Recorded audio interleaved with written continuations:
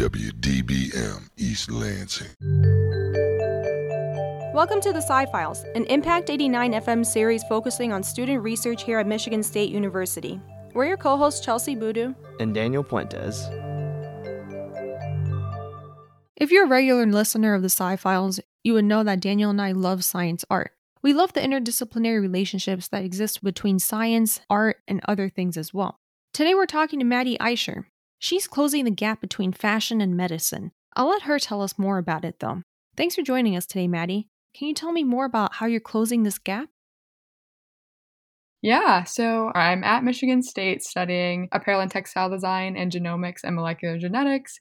So I'm getting a degree in fashion design and a more research-based genetic side of science. And so kind of my whole life has been spent divided between the arts and the sciences. I grew up sewing, painting, drawing, but then I was also really interested in math and science and learning, the way that the world works. So in coming to MSU, I realized I didn't have to pick between my two interests. And so I've been able to work for the past 4 years in many different facets, connecting the two. Currently, my project revolves around redesigning the lab coat, which has been a garment that has been so stagnant for so long. And so I made, for my senior fashion design collection, a collection of 5 different redesigned lab coats that are all made out of kind of unique materials to show that science can be fashionable and medicine can be fashionable, and that the arts and sciences are not two distinct entities. When it comes to the generic lab coat, how often has it changed throughout history? And has the lab coat evolved as different practices changed? So that's a really good question. Honestly, the lab coat hasn't really changed much. First appeared around the 1800s, and since then it has kind of stayed pretty stagnant. It has always been a traditionally white garment, which it is white so that you can see any kind of chemical contamination or spills and anything medically related like blood or something like that where you don't want to be wearing it around your clothes all the time. But the overall silhouette of the lab coat has been basically the same since it was initially created. The only thing that I can think of that has been changed is that as more women have come into the science and medical practices, lab coats have become a little bit more tailored and more feminine in that way. But the overall silhouette, the buttons in the front, the pockets have pretty much stayed the same since the dawn of lab coats in the 1800s, which is interesting to think about because most of our garments that we wear today are not the same that they were in the 1800s. So why has this one stayed this stagnant? Yeah, I think the most I've seen a lab coat change is where they have like an elastic thing by the hands, which I really wish I had that because my lab coat is always dragging and getting stuck on certain things. For example, my lab coat is covered in pink highlighter, not on purpose, but it just leaked all over it. And I think about it from a different perspective of how a variation of the lab coat can be a clean suit, where it's just a lab coat covering the entire body, whether it's your pants, your shoes, your head as well. And I can't imagine that has had much variation as it evolved through history as well. Yeah, Daniel, you bring up a really good point. There are 2 different materials that we're talking about, though. For example, my lab coat, I think, is made out of like polyester and cotton. We can easily put that in a washing machine. Where you're talking about, from what I remember, it feels kind of like a plastic material. So, Maddy, how are you trying to evolve this lab coat in regards to what material it's made out of? Yeah, so you're right in kind of assessing the typical lab coats as being made out of cotton and polyester. It's usually made out of a material that is, of course, easy to clean, and you don't want it to be flammable or things like that, because obviously being in a lab space, there are lots of dangerous things around, and you don't want your garment to aid in the disaster. In my personal research and my project that I've been working on, I've actually been playing with unconventional materials. So we know that the lab coat needs to be sterile, it needs to be clean, and it really, honestly, doesn't really need to have much more than being functional. But I wanted to really play with the opposite end of things and explore how we can make these garments into something that is fun to look at, while not necessarily useful in a lab space, that is more fashionable and brings out the wearer's identity more. So the garments that I've made were made out of a fake fur, a clear vinyl plastic material, a iridescent pleather. One of the lab coats that I made is a wedding dress lab coat made out of a polyester and tulle material. And then the last lab coat is made completely out of knit materials, including jersey fabric and hand knit pockets.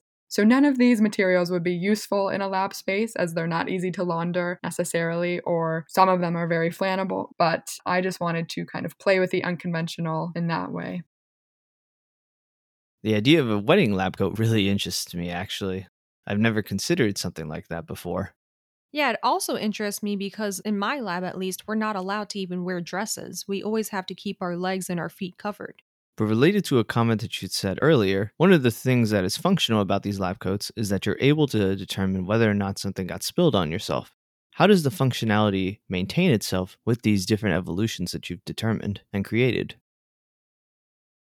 So, as I mentioned, all the lab coats that I've been making are with these new, interesting, and unconventional materials. And so, my lab coats are very colorful. The fake fur lab coat is pink and kind of a little bit white and shimmery as well. The iridescent one is kind of rainbow silver. And the knit lab coat is a teal. The wedding dress one is the only one that is typically white. And then the clear one is clear. In some way, the functionality of these lab coats remains the same in that you could still see a chemical spill on, say, the wedding dress lab coat or even the knit one. But with the introduction of color, it actually becomes more difficult to see. And I think this is interesting to think about because the lab coat has pretty much stayed white consistently since the 1800s, but there are still other colors that we could be using that, maybe a light blue or a light pink or something along those lines, where we would still be able to see any chemical or contamination that happens on the lab coats. So while mine are probably playing with colors and materials that are not useful and maybe are too dark so that you wouldn't be able to see a chemical spill, I think that there is still room to add color and a little bit of personality into the modern day lab coat. Those all sound really beautiful, Maddie. I hope I can one day see them in person. Whenever you were introducing yourself earlier, you said that you had a variety of experiences in laboratories. I'd like to understand that more so that we can really understand the inspiration behind these designs of the lab coats. How have your past experiences helped you design these beautiful lab coats? Being a half design student and half science student, I have gotten to kind of traverse back and forth from the arts classes and science courses. And so in my genetics degree, I've had to and been exposed to a lot of the traditional lab spaces like chemistry, organic chemistry, physics, all of the above. I've also participated in undergraduate research in the genetics side. For my sophomore and junior year, I worked with Dr. Patrick Venta in the canine genetics lab and got to do design primers for canine and bovine genetics, which was very interesting. And so I have had the exposure to the traditional stereotypical science lab space where you need to be covered. You don't want to have any chemical spills. You're dealing with reagents that are potentially harmful. But then I've also gotten to do research and have had a lot of experience in the arts and textile spaces as well in my studio courses. And this semester, I participated in research with another one of my professors where we were looking at scientific advancements in textiles. And so I've gotten to really I've had exposure to both the science and art research spaces. I'm also someone who potentially maybe wants to go to medical school at some point. And so I volunteered at hospitals and have worked in settings where I need to be wearing scrubs and stuff as well. So I have an understanding from my background of what it means to be in a scientific and medical space in a way that is protective and safe for you. But I also know what it's like to want to create and want to express myself and wear things that I just enjoy. So I think really having that scientific background has helped me understand kind of why it is important to, first of all, wear these garments in the first place, but also why we should be more expressive and push the boundaries that we haven't really pushed before. It sounds like you've had a lot of experience as well in the wet labs, or it sounds like you've had a lot of experience in the wet lab environments as well then. When it comes to the skills that you developed in these labs, have any of them been transferred into the work that you're doing in fashion design? For example, you said you had worked in a hospital where you may have learned about suturing. Have you transferred using that skill to create your own lab coats, or are you just involved in the design process of it all? I would say that my scientific background has directly impacted my skill and abilities within the artistic world. But I'd also say the reverse of that is true. I think really both of these sides, technically and metaphorically, and have definitely helped strengthen each other.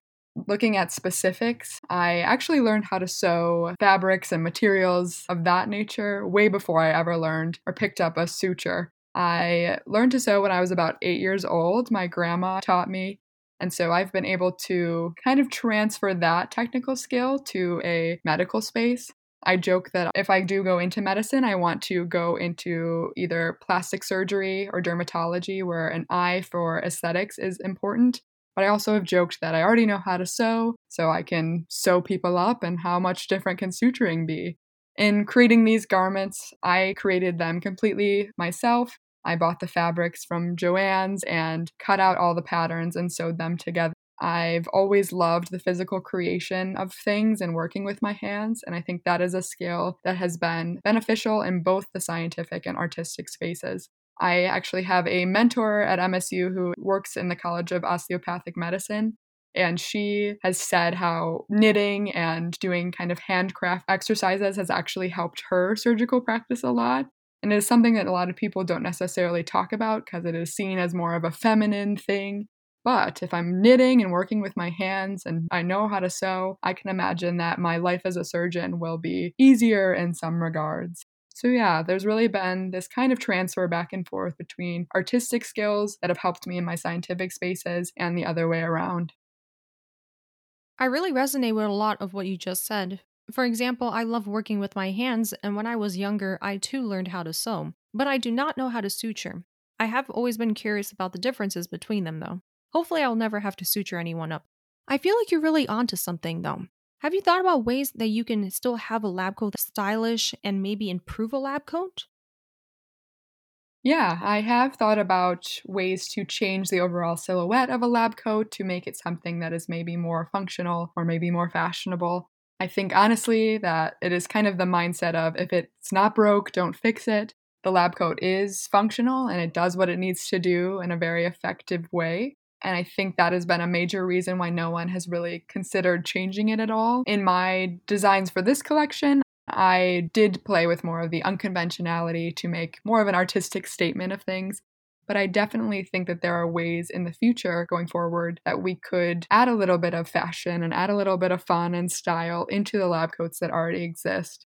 Some ways that we could potentially do this is, again, by introducing just a slight variation in color. I think it could be even something that could identify status within a hospital. Usually different color scrubs indicate a different practice or specialty, and maybe that is something we could do with a lab coat. I think there could always be room for a little bit of sparkle and bedazzling. I've always wanted to deck out a lab coat, cover it with jewels, and for this project, my wedding dress lab coat has a completely beaded or hand beaded pearls all up and down the front.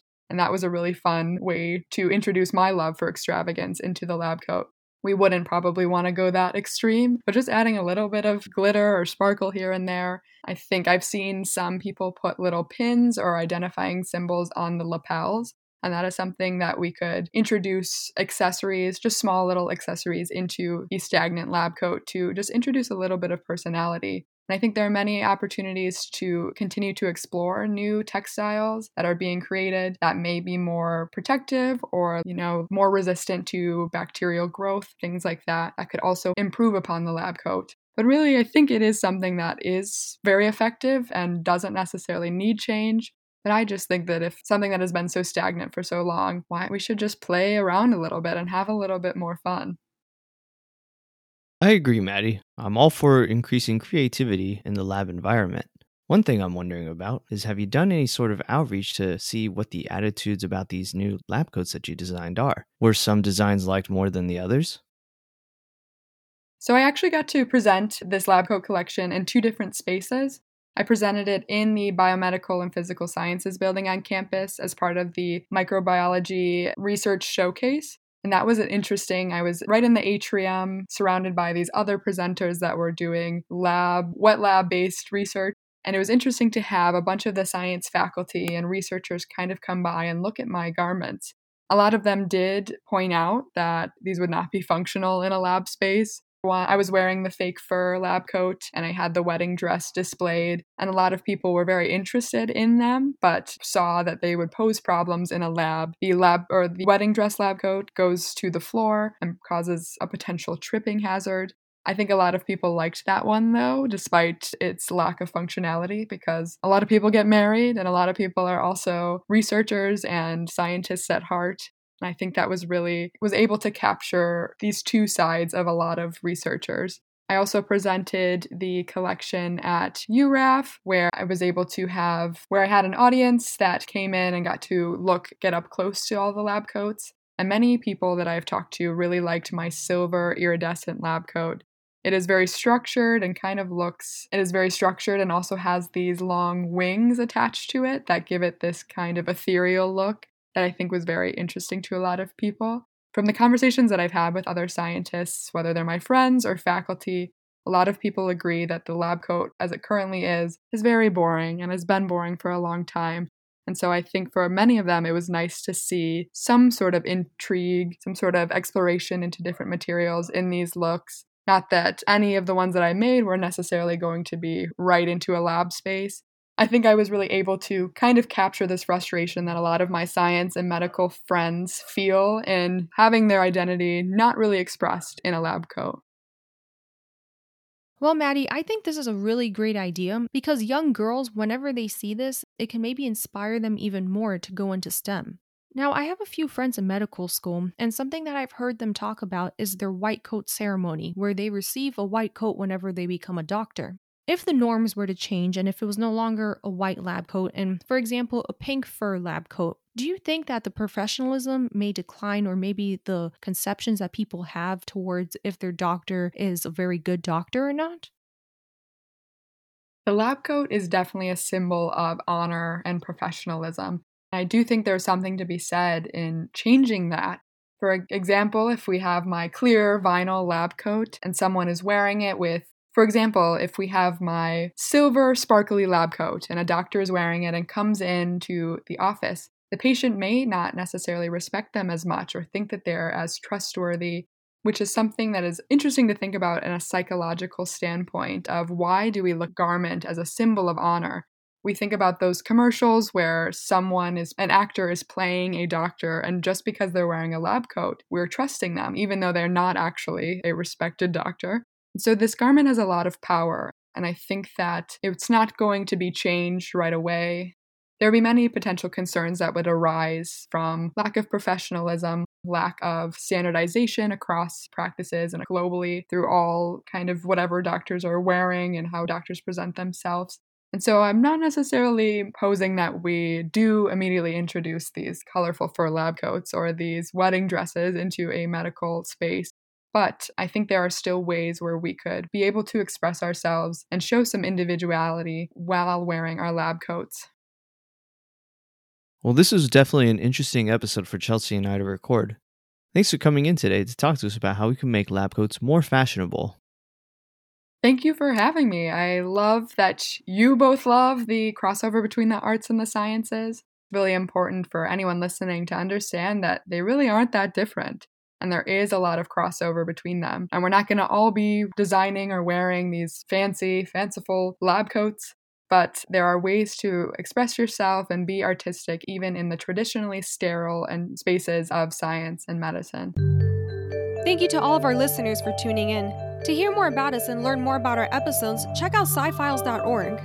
If you're a current MSU student that would like to be interviewed, please reach out to us at scifiles@impact89fm.org. We'll catch you next week on the Sci-Files, and remember, the truth is in the science.